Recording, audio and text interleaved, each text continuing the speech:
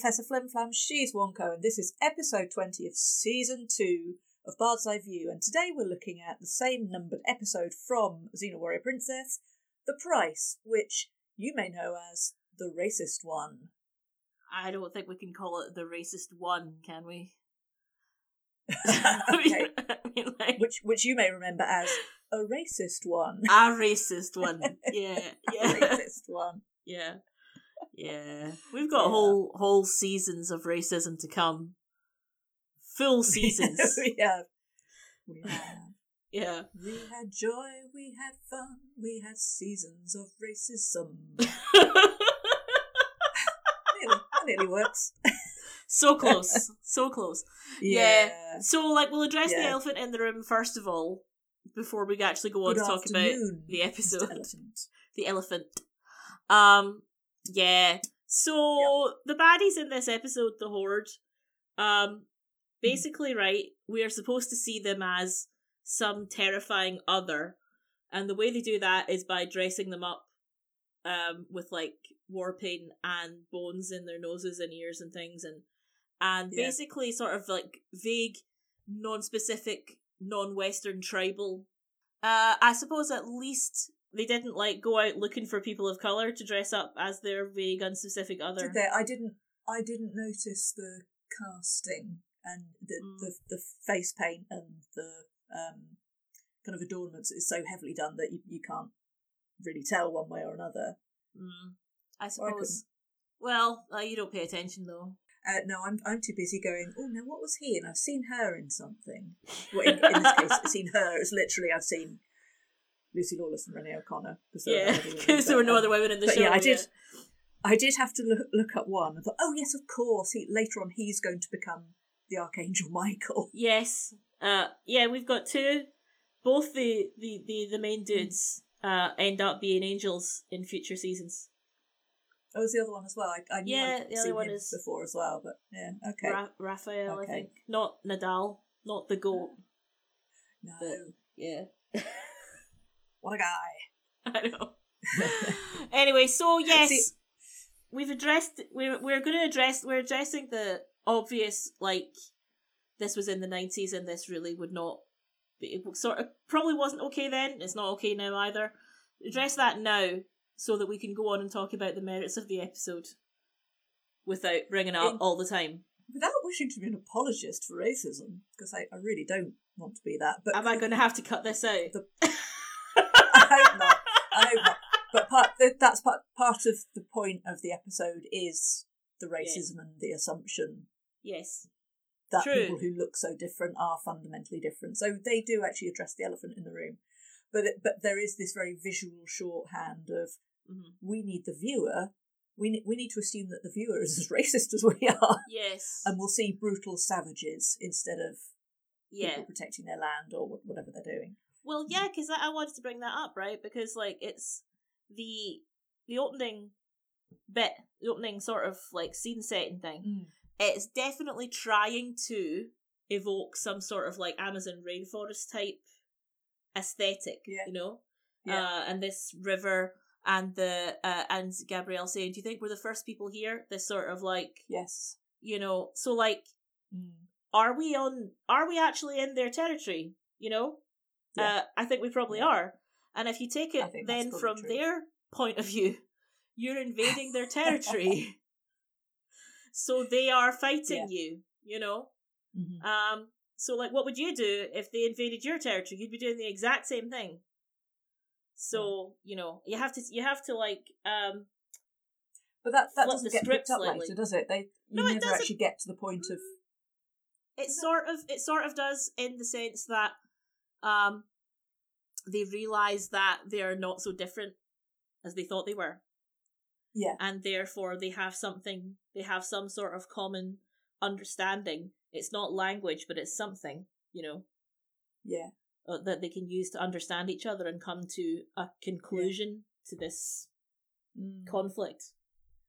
Yeah, so I suppose it sort of gets there, but I think we're probably obviously invading their territory here, and like, I do think more could be made of that. But we'll get to that at the end, because it's kind of touched on, but not really very explicitly. Yeah. Anyway, so we've kind of given you a taste of what's to come. We start off, and for all we know, it's going to be a nice light comedy episode because we get that by now traditional kind of fake out beginning where Xena and Gabrielle are kind of crouched, ready to pounce, and Xena's going up. I can do it. Let me do this one, and Gabrielle's this one's mine. Yeah. And lol, they are fishing, not fighting but fishing. Yeah, not waving but drowning. They were so far out. Fishing. Yeah. And then Gabrielle comes up at this point with one of her semi-regular scientific accuracies. Like in the episode, we're in A Day in the Life when they're looking at the constellations, and she correctly identifies the Great Bear, and here she correctly identifies the theory of evolution. So that's good. So Xena might invent things, but Gabrielle's the thinker. Gabrielle's the thinker of the pair. And her thought today is that I think we all came from the water. We all came from the ocean, and the fish that are still there are just waiting for their moment to make it onto land. And at that moment, she pulls in the fish that she's caught, and it's a guy with an axe in his back. It's in his chest. It's in his chest, mate. It's worse. Was it his chest? Yeah. Worse, do you think? I think it would be worse for Would you rather have an axe in your back or in your chest? I think maybe in my back, because or would I? Let me think. Because I'll see what I can do. I'll see what I can. I'm gonna make a note. I'm just thinking about your vital organs. Are they more protected from the back or the front? So maybe I would rather have it in the chest because I think you've got more protection in the front than the back. I don't know. I think you're probably dead either way. I suppose in the back, high risk of severing your spinal cord. That would be quite bad. That would be bad, yeah. And in the front, high risk of impaling your lungs. Let's do one of our Twitter polls on this. Would you rather get an axe in the back or an axe in the chest? Okay, we'll do that. Yeah. I'll do that and get my 5 responses. 3 of which will be you. No, only one of them's me. I only vote on my own poll once. Okay. The last time I did a poll, we got 5 responses. One of them was me, and then the other 2, and I picked the contrary reply, and then the other 4 replies were split equally, half and half. So that's no good to me at all, to be honest. I should have been the tiebreaker. We'll never know. So, but there were 3 options, so that only have binary. That's the solution, is it? Yeah. That's your solution, is it? Yeah. I see. Limit the modes of expression. Limit the field of human thought with your binary choices. Fine, Anyway. Either that, or let's find some way to increase engagement. Well, speaking of engagement, I should promise to shout out to someone on Twitter, Dr. Maura Caps, who thinks we are the bee's knees. Now she's only on episode 12. Maura. Yeah, she's only on episode 12 of season 1. So you've got quite a long way before you reach this shout out. So if you're still listening when you get this far, congratulations. What's wrong with you? So maybe get a hobby. Oh no! Hey, this is her hobby. Oh, that's true. That's cruel. This is our hobby. You're a mean bitch. That is true, listener. That is actually true. Anyway, so yes, that was because we're the bees, we're the wasps, nipples, we're the any sort of insects erogenous zones that you can think of. The bee's knees erogenous. Knees, aren't knees meant to be an erogenous zone? Behind the knee? Oh, behind the knee. I think so. Interesting. For some people. Right in. Shall I put a poll up? Are your knees erogenous zones? Rate these zones in order of erogenosity. That's a good word. I doubt it's a real one. No. Anyway. Thanks for saying hi and for giving us such a glowing review. That's lovely to hear. Thank you. Yes, Dr. Thank Maura. You. Right. Next point. I want to say about these horde chaps. Yes, these horde chappies. These horde chaps, they're very profligate and wasteful. They have an unending supply of axes, don't they? Yes. Now, throwing weapons are shit. Okay? I'm just going to say that now. This should be no one's main wield. Okay? If you ever... I think what we're saying here is we deplore the use of single-use weapons. You gotta have something. Like, okay, the axe is your main weapon, right? Okay, whoop-de-fucking-do.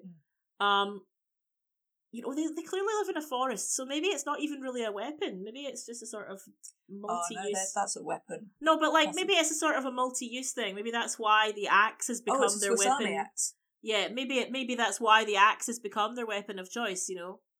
Okay. I'm thinking about the culture of the horde and the history behind it, you know? Well, I think that's more than the writers did.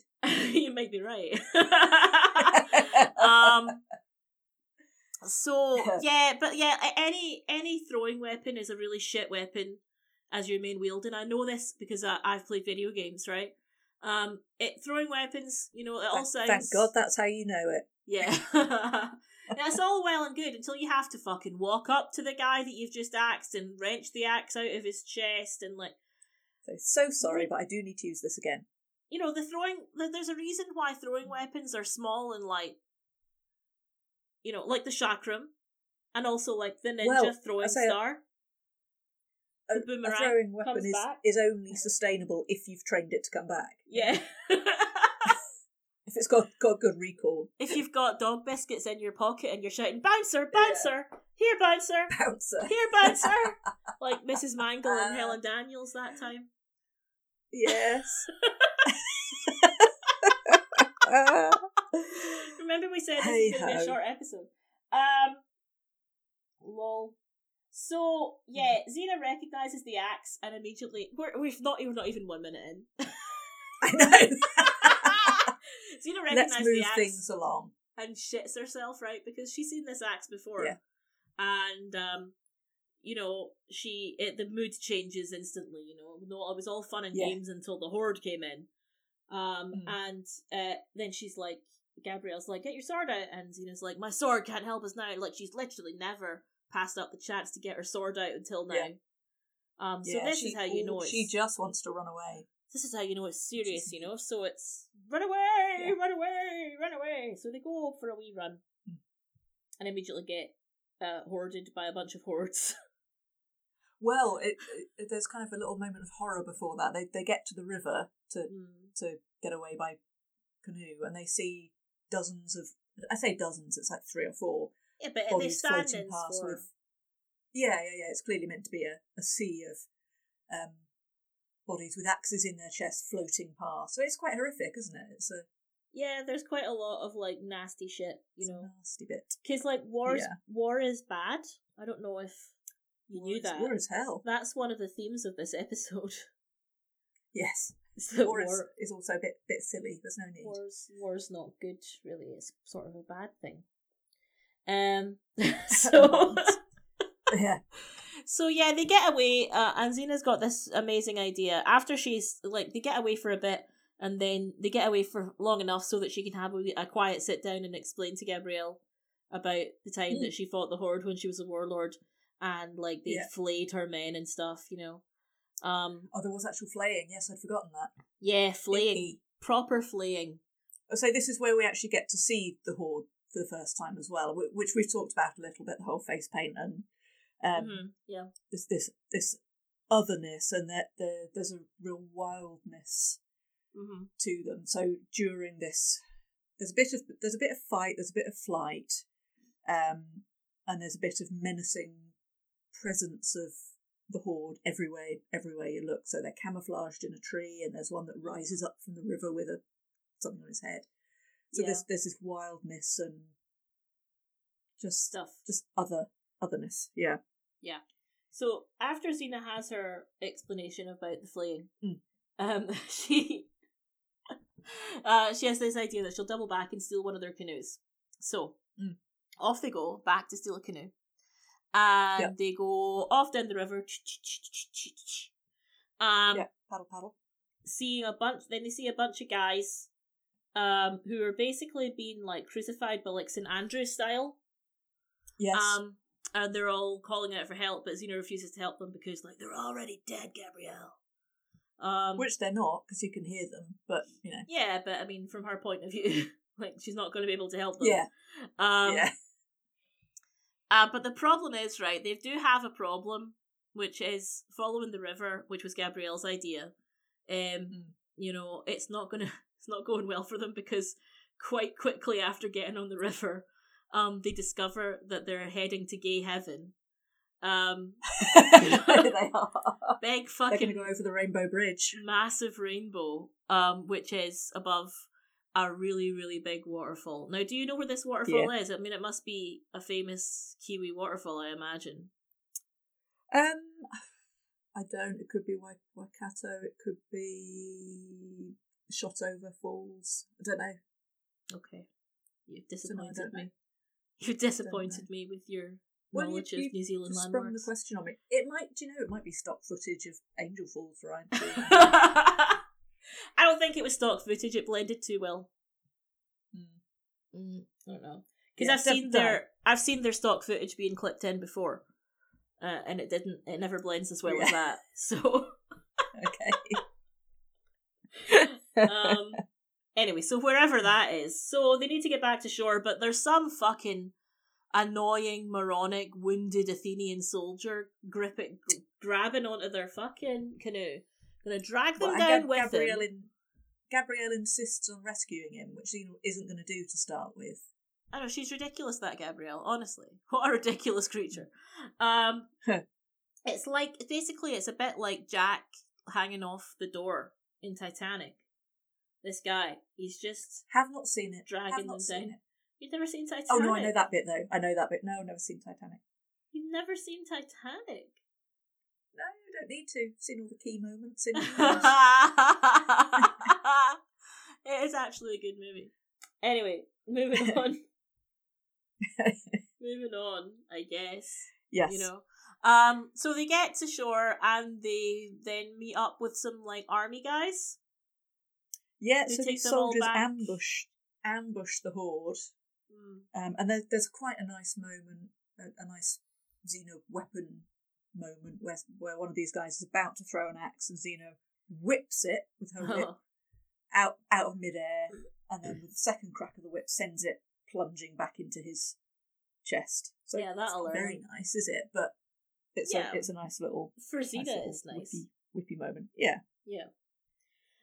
Anyway, so yeah, we're at a sort of makeshift. Well, we're at a sort of barracks garrison type thing out in the forest. It's not makeshift because it's made of stone.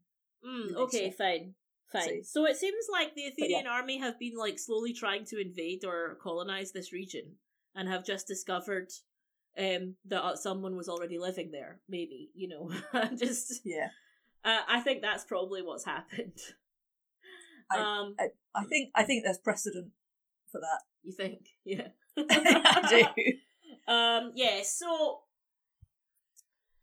they drag the wounded man in, and he immediately expires after, you know, but not before telling them they've got to be stopped. You're like, okay, sure, if you say so. So, you know, they're sort of trapped there, right? We're now trapped in an Athenian garrison.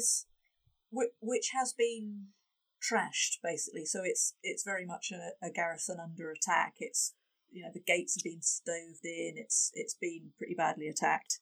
Yeah, we're under siege here, man. Are on the point of despair. We're all dead anyway. It's, you know, it's either we die today, we die tomorrow. What's the difference? Yeah. So the horde have got inside their heads, man. They're living there rent free. Yeah. Yeah. So Xena recognises this quite quickly and realises that she's going to have to take command a bit because they need riling up a bit, don't they? They need to be there's this they really G'ing up. Gabrielle's talking to this guy who reveals himself to be like fucking cracked within a few sentences of the conversation. Yeah. But this is when we get our first intro to the key point of the episode, the whole Kaltaka thing. There's like wounded horde men out on the field in front of the garrison we're all calling for this Kaltaka. Gabrielle's like, who's Kaltaka? And they've got this theory. Their theory is that it's their god of war. Because obviously everyone's got one. Everybody's got a god of war. I know I have. You know? Yeah, it's Ares. It's still Ares. It's still around. Always. Always in our hearts. Yeah. To be honest, like, if you're, like, both you and I were brought up Christian, that's he's a god of war. He's got quite a lot of wars to his name. He's got quite a lot of wars to his name, you don't really need a new one. No, he's good at what he does. Yeah, he can do everything. Don't fix what ain't broke. He can do war, he can do peace, he can do love, he can do condemnation. He can definitely do condemnation. I was brought up a Catholic, I know. All right. So quick correction. I wasn't brought up Christian though. I was just sort of brought up. You just sort of dragged up. You weren't brought up Christian. For some reason, I thought you were. Sometimes I had this. No, I had this was, sort of image of you at home. No, oh. no, not at home. But my primary school teacher in my second year was the rector's wife, and I've always thought of her as a sort of Anglican Miss Jean Brodie. I see. So did she convince you to be a fascist?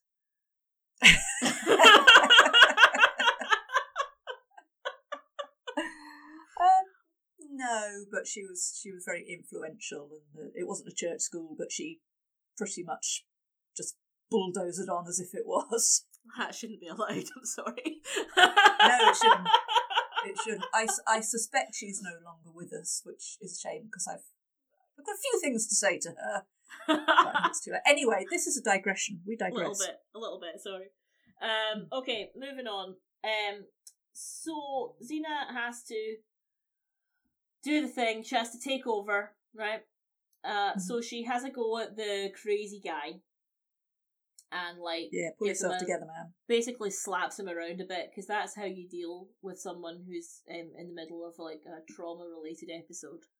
You just slap them around until they pull themselves together. And she slaps around a few other people. But what really gets them going is when she introduces herself, because they've all heard of her. Xena, it's like, you're Xena of Corinth? Yeah, and then Xena of something else, and I didn't catch it, but it's not someone we've heard of before. And it was something else, and then it was Xena who defeated Callisto. Yeah. So I can't remember what the second thing was. It's something we'd never heard of before, I think. I'll check it up later and see if it's something I should have known, but but for the whole first season, it's like someone said, "Oh, you're a Xena fan. Name 3 of her defeats. Name 3 of her famous battles. name 3 victories. Name 3 of her nemesis, though." Ew, so you're a Xena fan. Ew. Hey, doesn't Xena actually fight Nemesis at some point later in the show? I can't remember. I think she does. I think she does. Probably. Anyway, moving on. So that G's them up a bit, right? But what really G's them up is when she tells them her plan, which is everyone's favourite Xena quotation: "Kill them all! Kill them all!" and she says bastards, which I think is definitely got cut the first time I saw it. Yeah, probably not so bad in US English. It's not awful in British English, but it's not something you'd expect to hear in this kind of not at 5 o'clock on a Saturday evening, which is about when it was shown. So these bar stewards are not going to get. They're not going to. They're not going to let these bastards win. So this is basically right. To cut a long story short, Xena's arc in this episode is going downhill, basically. Xena's regression. It's the regression of Xena into bad Xena again, which happens at the end of season 1 as well, but this is a better example. She goes deeper. She goes in deeper with this one. She goes further. Yeah, and it's a better example of it as well. It's definitely more gradual and understandable, and from a certain point of view, logical. Pragmatic, and you can see how one step leads to the other. You can, and also she has previous with these guys, so there is kind of a previous, there's Trauma a trauma response as well, isn't there? Yeah. Exactly, right? Which is actually similar to when she went bad at the end of season 1, because she had the trauma response of seeing a family member being killed. Yeah. Even though it wasn't really her dad, it was Ares in disguise. Yeah. In that episode, but it was a similar sort of thing. But there's less of the whole Dark Xena is some sort of evil doppelganger that lives inside her that sometimes might just take over out of nowhere. No, it's much more this gradual. Is something she allows to happen in order to survive. She's I have to be this person to get us through this. Yeah, exactly. So yeah, it's much better. There's a justification for it. Yeah, much better in that way. The descent into Xena being, going back to her bad old ways. Just being evil. Yeah. Yeah. So Gabrielle, meanwhile, is using all of her knowledge of war that she's gained from episodes like Is There a Doctor in the House? And setting up a little field hospital. Yeah. That's adorable, isn't it? She's so proud of her little field hospital as well. Well, it's adorable, and it's entirely in character, isn't it? Yeah. You've got Xena going off the rails. Here's a bad situation. Let's kill them all. And Gabrielle, here's a bad situation. Let's try and save them all. People. Let's heal the world, or let them know it's Christmas time.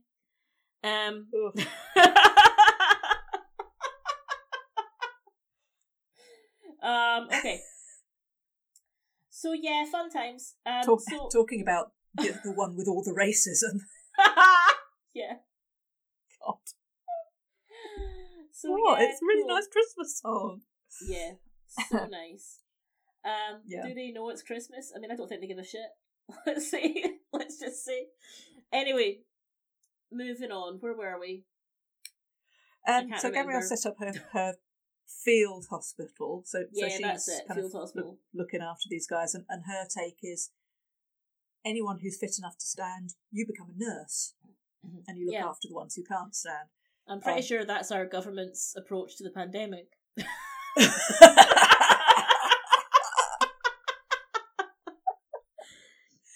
No, I think the government's approach is Xena's approach, which is you can stand, get to work. Yeah, actually, you're right. You're right. Go and stand on the battlements. Go and get back in the line of fire. That's you're right, actually. And you're gonna you can't stand? No food and water for you. You're gonna absolutely. Get your benefits sanctioned. You shiftless bastard. Ladies and gentlemen. A microcosm. Yes. Yeah. So Xena goes in. Xena talks to the two guys that are in charge, the ones who will in future be the Archangels, Michael and Raphael, and basically takes over. Right? They should be in charge. And she's like, when is reinforcements coming? There's like, you saw our reinforcements. They were the guys on the riverbank. Yeah. Whoop. And then she's like, well, where's this famous general? And it's like, he's the guy that came in with you, the one that was dying. And you're like, Oops. And you can see her sort of starting to shit herself a little bit, going like, fuck. I've brought us into this absolutely fucking hopeless situation. But she takes over command, right? She just like, right, well, I'm in charge now, fuckers. And they don't really argue because, like, these two are useless. They should be in command, but they're not. Menticles says, you can let her talk. You're going to let her give us orders, and Mercer's like, hell yeah. Yeah. And then, like, 2 minutes later, Menticles is like, I'm not stupid. Xena's the only one who can get us through this. And, like, you've changed your tune very quickly. Quick learner. Yeah. I like that, though. I like that about him. Yeah. So then she goes to see Gabrielle in the infirmary, and we have that conversation about, we're not looking after wounded men here, we're getting people who can fight and fuck everyone else. And it's so sad because Gabrielle was so proud of her little field hospital, she was ready to show it off. She was like, look what Xena, I did, look what I did. Look, Xena, I'm doing it, kind of hardstyle. And like, there's a joke too, people. No, there's a joke no one will get because they don't fucking listen to the podcast. Literally you and me. Just take it from us, friends. That was funny. It was. Trust me. Yeah. So, yeah, that scene, poor Gabrielle's getting her little heart crushed. So sad. much sadness. Yeah, and we see this encroachment of the old Xena, of the kill 'em all Xena, is kind of really starting to set in now. Yeah.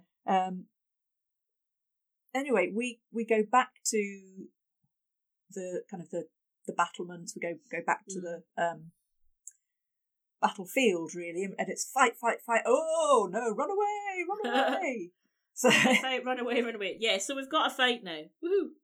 We've got a fight, and then we've got a tactical retreat, which brings the Horde in close enough for Xena and her guys to kind of fight them from the fort.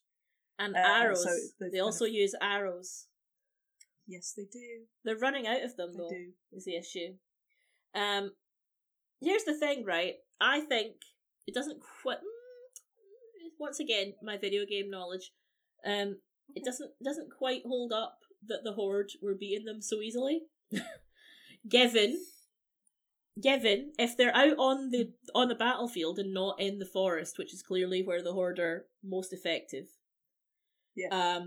Because like camouflage and stealth, that's one of their things, right?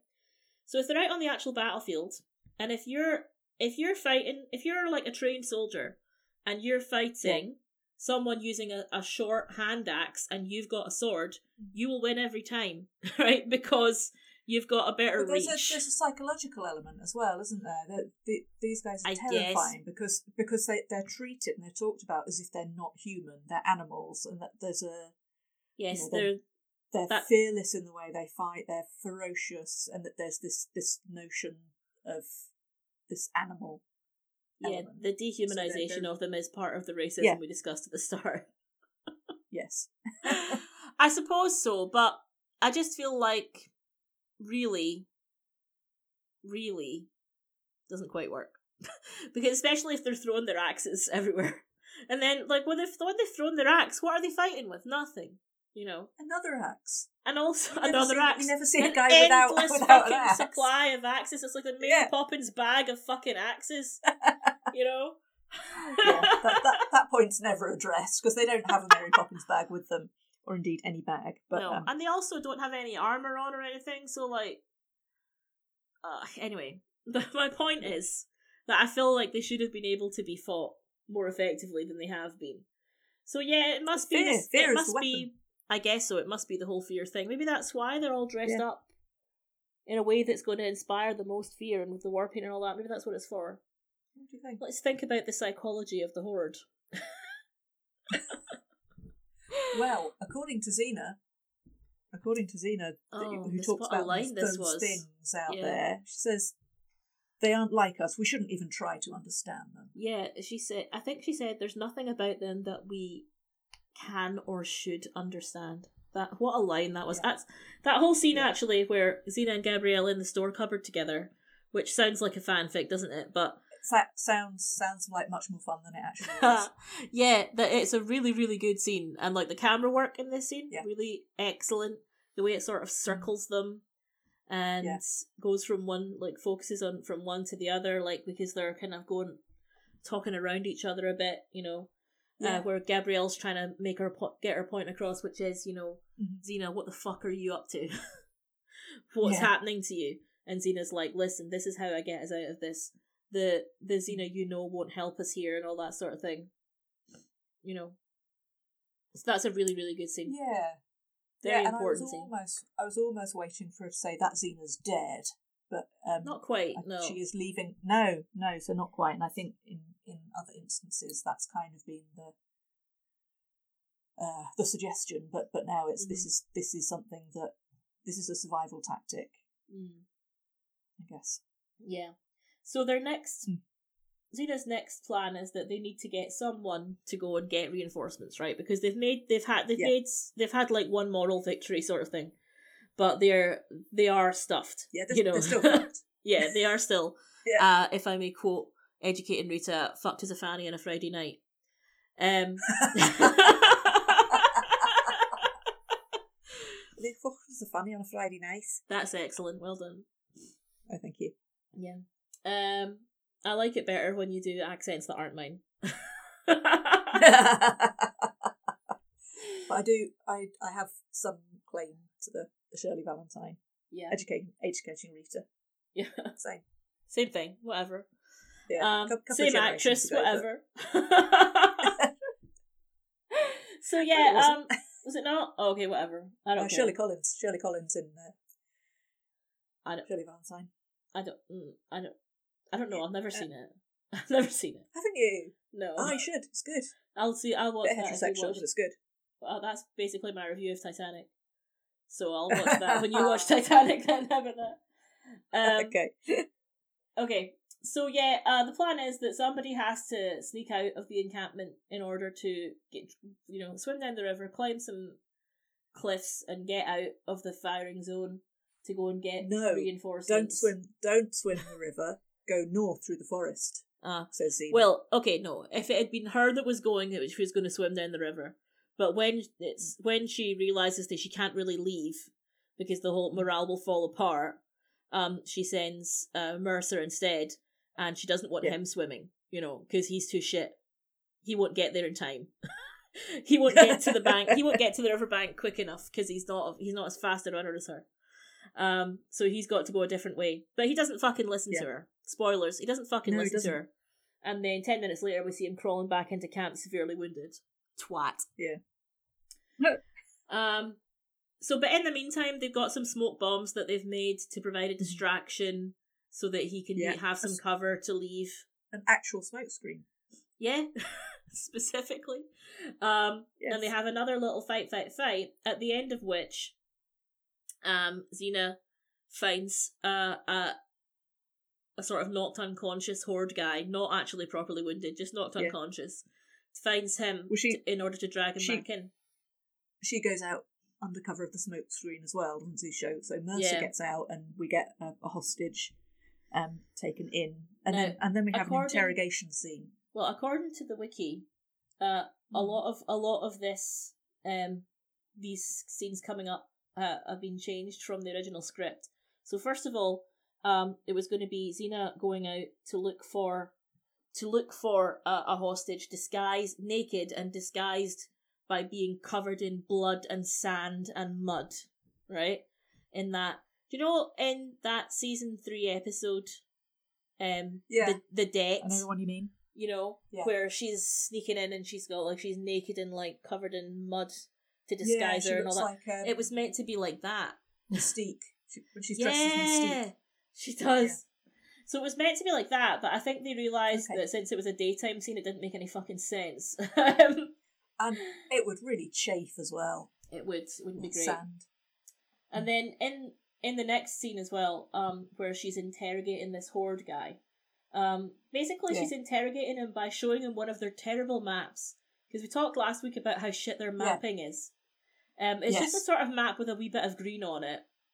And it's a scrap of leather with some lines. It's shit. And she points at it and she's like, "We here, you where?" You know? It's like Tarzan and Jane sort of shit. Like, this is how you can get yourself understood. And it's assuming that this hitherto not undiscovered people have the same cultural references and that they have a sense of visual topography and blah blah blah. Yeah, exactly. He doesn't really want to even look at the map, so maybe they're not allowed to draw things. Who knows? Who knows? She decides, right? This is so logical. Xena decides that what will really get this guy going is if she puts the pinch on him. He doesn't speak your language, Xena. He doesn't understand he'll be dead in 30 seconds. And luckily she takes the pinch off him after 27. I can't believe you still time this shit. I time it every time. I'm going to time it every single time. I absolutely can believe you still do that. Actually. So, also in the script... No, she's just showing him what she's capable of. This is what we can do to you if you don't cooperate. I guess, but he's no idea what she wants. He doesn't really understand what she wants him to do, I think. Anyway, according to the script, Xena was supposed to walk away from him without taking the pinch off. And Gabrielle was supposed to try and take it off herself, but be incapable of doing it. Because obviously she's never learned. It seems quite easy to learn, I'm not going to lie. Because when Xena learned it from Malila, it doesn't look that difficult. No, that's you true. know, I feel like Gabrielle could have learned how to take the pinch off if she really had been paying attention. But that's not what happens in the actual However, episode. They've taken that out of the script to get Xena takes the pinch off him herself. And then, but she rounds on Gabrielle after she has her guys take him away. And it's a mean, nasty episode, this. Don't you ever question me in front of my men. Yeah, you know, and it's like, what, your men? What? And this is where she says the thing, did you know. Did not say? Yeah. Yeah. Sorry, did I not say that I've got a new army now? Yeah. So yeah, but this is when she says the thing, you know, like the Xena you know is not going to get us out of this. That's just a part of me I didn't think I needed anymore. And like she's really kind of like smug and sassy about it. Gabrielle's all pissed off. Yeah. And she goes into the supply room, and then this is a really key important bit of the episode as well. Yeah. Because the guy that we've just seen being interrogated, he wants some Kaltaka, which is coincidentally being stored in the storage room. Yes. Yeah, Gabrielle's ladling water into a water skin, and the guy says, Kaltaka. And she goes, oh, right, oh, this? Oh, you mean this? And she figures out... Oh. She sort of figured out the fucking Rosetta Stone of the Horde here. Yeah. So this is interesting. Yeah. Well, it's interesting, right, because, like, the Kaltaka thing, the guy earlier who's like, we think it's the name of their god of war, see, they've projected hardcore onto these guys, right? They've projected onto them. Yes. They've projected onto them that they are some sort of, like, warrior, like, total war culture, and that this must, obviously then, as they're dying, they're calling out to their god of war. Whereas if they think about it from a human perspective, and that's the problem that no one ever does, what is more likely, you know, that these dying men are going to want something to comfort them as they're dying, which is going to be water, isn't it? You know, they're thirsty. People are thirsty when they've been lying out on a battlefield bleeding to death for several days. You know? And Gabrielle's the only one there who can view it from this human perspective, and that's what she's there for. That's her role. Yeah, it is. That's her role. Really, isn't it? In the series, it's her role in Xena's life, isn't it? You know? So this is like, we talked before about how Gabrielle is really the heart of the show, and she's like 110% showing it here. Yeah. And also so brave again, as usual. The bravest little not soldier in Christendom. She's the little Potadian that could. Yeah, because like Xena said earlier that if she's going to die as her way, with her sword in her hand, and Gabrielle's like, well, if I'm going to die, I'm going to die my way, which is helping people. So she gets out onto the battlefield with her water skin, and she's going up to the enemy soldiers who are lying dying, and she's giving them their water. And it is so good! It's very good. Good scene. Very, very good. Yes. Yeah. And Xena is like freaked out by this. First of all. And get her, but actually, the effect that this has on the Horde is they think, oh, clearly we're having a truce. Yes. Yeah. So an act of compassion is enough to end the fighting. Briefly, anyway. Yeah. Yeah. So they go out and get their wounded, and then our guys can go out and get their wounded, you know, and it's all very nice. Yeah. This is when Mercer comes back, struggling into the camp as well. Saying, you were right, I should have gone north through the forest. So, well, like, I did say... We did fucking say Mercer, you twat. Several times. Yeah. And he nodded really sincerely as well, you know, like... Yeah, I'm definitely going to do that. Fucking men, honestly. He did not do that. Yeah, narrator, he did not. Anyway, sorry, what were you going to say? I was going to say, somehow I got very, very short notes towards the end because I was running out of room, but we discovered that the Horde has a code, which we kind of know from earlier, because when Xena was interrogating this guy, she gave him his axe, and he swung it at Mercer and Mentacles, but when Xena stood in front of him, he wouldn't attack her. And that's said, not from earlier, that's from now. Is that this bit now? That's this bit now. Oh, okay. Because that's this bit now. What happens now, right? Yeah. No, That's it. Is Yeah, that Xena gives him his axe back. basically Xena has seen from Gabrielle's example that they do actually have some things in common. Yes. Is beginning to see that there is some basis for communication between them. Now, the thing is, right, the main basis of communication they have at the moment is still violence. But she's she sends this guy off with basically with a message that he understands, like that he's that she wants to fight his leader, right? Leader to leader, and that's going to resolve it, right? Yeah. Because this is something that she understands, a warrior's code. Of honor, basically, right? Mm-hmm. So they've got this that they both understand about each other. And that's that. And now we have another little heart to heart. Oh yes, it's another gay scene. It's certainly the gayest moment of this episode, and I suspect it's one of those rewind moments as well. It might have been. I mean, you'd forgotten all about it. But this is the reason why I like. But but as soon as it started, I remembered it all came flooding back. This scene is the reason why I kept saying to you, this is a better episode than last week. Yes, much better. I mean, the bar was fucking low. The bar was low, but like. Anyway, so Xena has sent in food and supplies and nurses into the hospital, right? Because it's just a bit of a truce for Gabrielle before she could calm Gabrielle down before she goes in herself. It's like sending flowers in advance, You're like, oh, fucked up with the wife. I'll put the flowers in front of me as I walk in. Yeah, she sent some nurses she got at a local petrol station. Yeah. Pretty much. So she comes in, they have a cute little heart to heart about how, about how Gabrielle showed her a better way and all that shit and blah blah blah blah blah. And then the famous line. Basically, she's extolling all Gabrielle's virtues.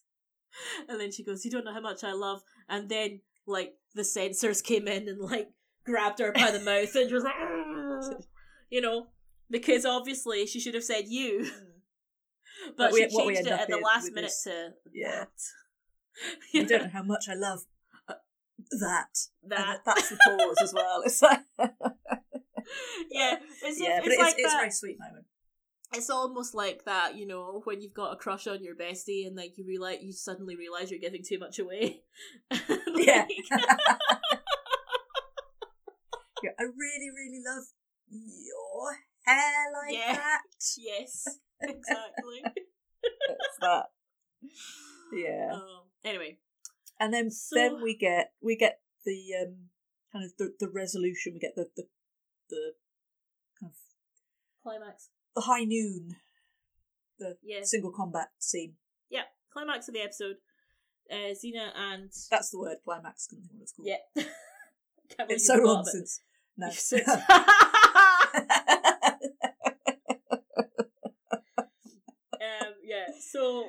fight, single combat with the guy. And at one point they get their weapons swapped over. That was quite funny. Pretty good. That's quite funny as well because he's like, "Ooh, sword? What do I do with this?" And he's shit at this. He's shit with the sword. He's terrible with it. Whereas Xena gets one of his curvy antler knives. Yeah, and she's just like spins it and goes, "Ha ha!" Yeah, she's so excited about it. Playtime. It's nice when she's got that sort of like happy-go-lucky grin that she gets when she's got her juices going. Yes. And the thing is that Xena can work with literally any weapon. She's a master of all weapons. She doesn't need her own weapon to do this. And like she has him in a headlock. Yeah. She has him in a headlock really quickly.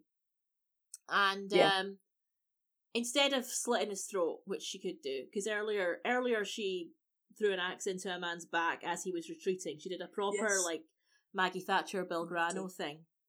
And but this time she spares his life, right? She sort of dumps him on the ground, picks up her sword, goes walking back to her men. And she turns her back on him, tosses his own weapon back towards him with contempt. Yeah. But then a bunch of his guys are readying their throwing axes. Gabrielle thinks they're going to hit Xena, but Xena knows better, right? She just keeps going. Because what they're actually doing is like, into our man, Horde Master. Yes. This is literally what he's called. This is what he's called in the wiki, is Horde Master, which is really close, really close to a Glaswegian insult, Hurmeister. So... That's like a pimp or something, yeah? Presumably. I believe so. I believe so. Yeah. So and then they all run off back into the forest, right? And that's the end of the fighting. Yeah. They've won. They can now leave. Like, they want to retreat. They just want to get out of there, Which I think is sort of what everyone wanted. Well, this is kind of what I was saying at the beginning. It's not really explained very well. I think that this is what's happening. So the Horde melt back into the forest, and the garrison Menticles says, "No, we're going to get out of here. We're packing up and leaving." Yeah. But it's it's not. I think it's not quite as cleanly resolved as it.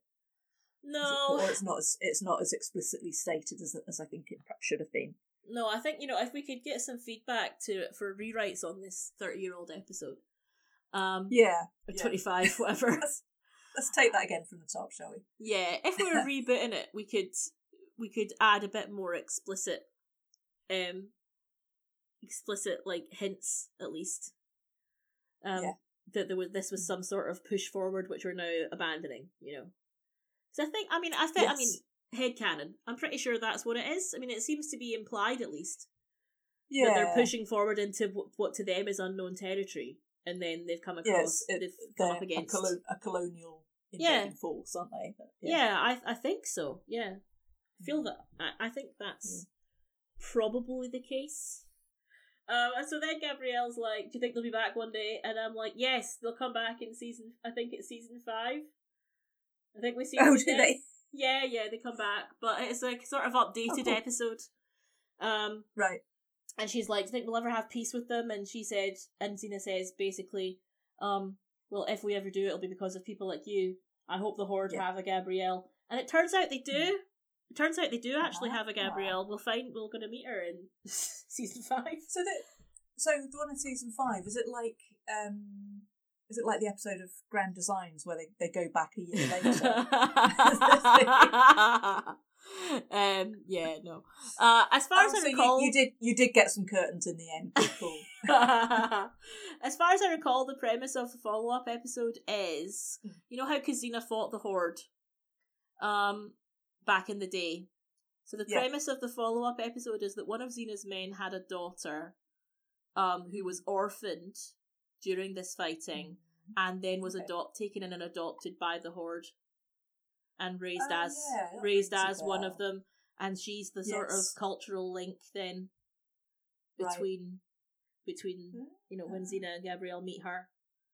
Well, I'll look forward to that, because I don't remember it very clearly. Be interested to see. Yeah, so we'll see them again. That idea. Yeah, the Horde will return. Good.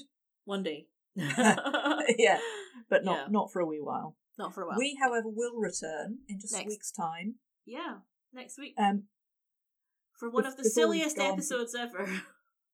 Oh, it is gloriously silly. Before we do that, let's have some scores on this one. What's the Bard's Eye view? I think that. Do I want to take all the racism into account or not? I think that that's my dilemma. I think that I'm going to score it and just put in, asterisks. Yes, we know about all the racism. But I'll score it for its themes and its like execution of those themes. I'm going to say 8. Well, I was going to go 9, and then I thought, quite racist though. Because what it does really well, again, we've got that really good Gabrielle really digging in her heels, and this is how I want to live my life. I want to live it with Xena, but I want to live it right. Yes, exactly. And we've got some proper character stuff for Xena.